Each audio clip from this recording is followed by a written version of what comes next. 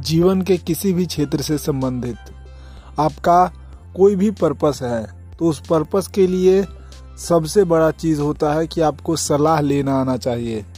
कि जब भी आपको गाइडेंस चाहिए, कोई एडवाइस चाहिए, कोई हेल्प चाहिए, तो आप किसी ऐसे व्यक्ति के पास जाएं जिस व्यक्ति के पास उस फील्ड का एक्सपर्टीज हो, वह उस चीज़ में एक्सपर्ट हो, ताकि आपको वो बेहतर सलाह दे सके, आपकी वो बेहतर ढंग से मदद कर सके। हम अपने जीवन में बिल्कुल इसका उल्टा करते हैं।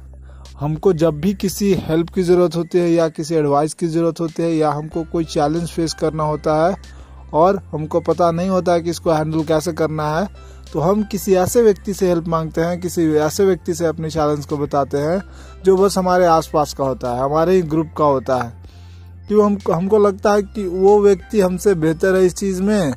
या हम कुछ भी एज्यूम कर लेते हैं, हमको लगता है कि वो व्यक्ति हमारी मदद कर सकता है और चले जाते हैं इमोशनल अटैचमेंट के कारण या कोई और रीज़न के कारण। हमको ये समझना होगा कि कोई भी व्यक्ति के पास अगर किसी चीज़ का एक्सपर्टीज नहीं है तो वो व्यक्ति उस चीज़ में आपकी मदद कैसे कर सकता है। बहुत ही साधारण सी बात है, अगर आपका बाइक ख़राब हो जाता है तो आप किसी ऐसे व्यक्ति के पास जाएंगे जिसको बाइक के बारे में ना पता हो। आपको लगेगा कि नहीं उससे अगर बाइक ठीक करवाएंगे तो वो ठीक करने से ज़्यादा और ख़राब कर देगा। तो आप अपनी बाइक के बारे में इतना सोच रहे हैं कि अगर मैं बाइक किसी ऐसे व्यक्ति से ठीक करवाऊँ जिसको नहीं आता है ठीक करने तो मेरी बाइक ख़राब हो जाएगी।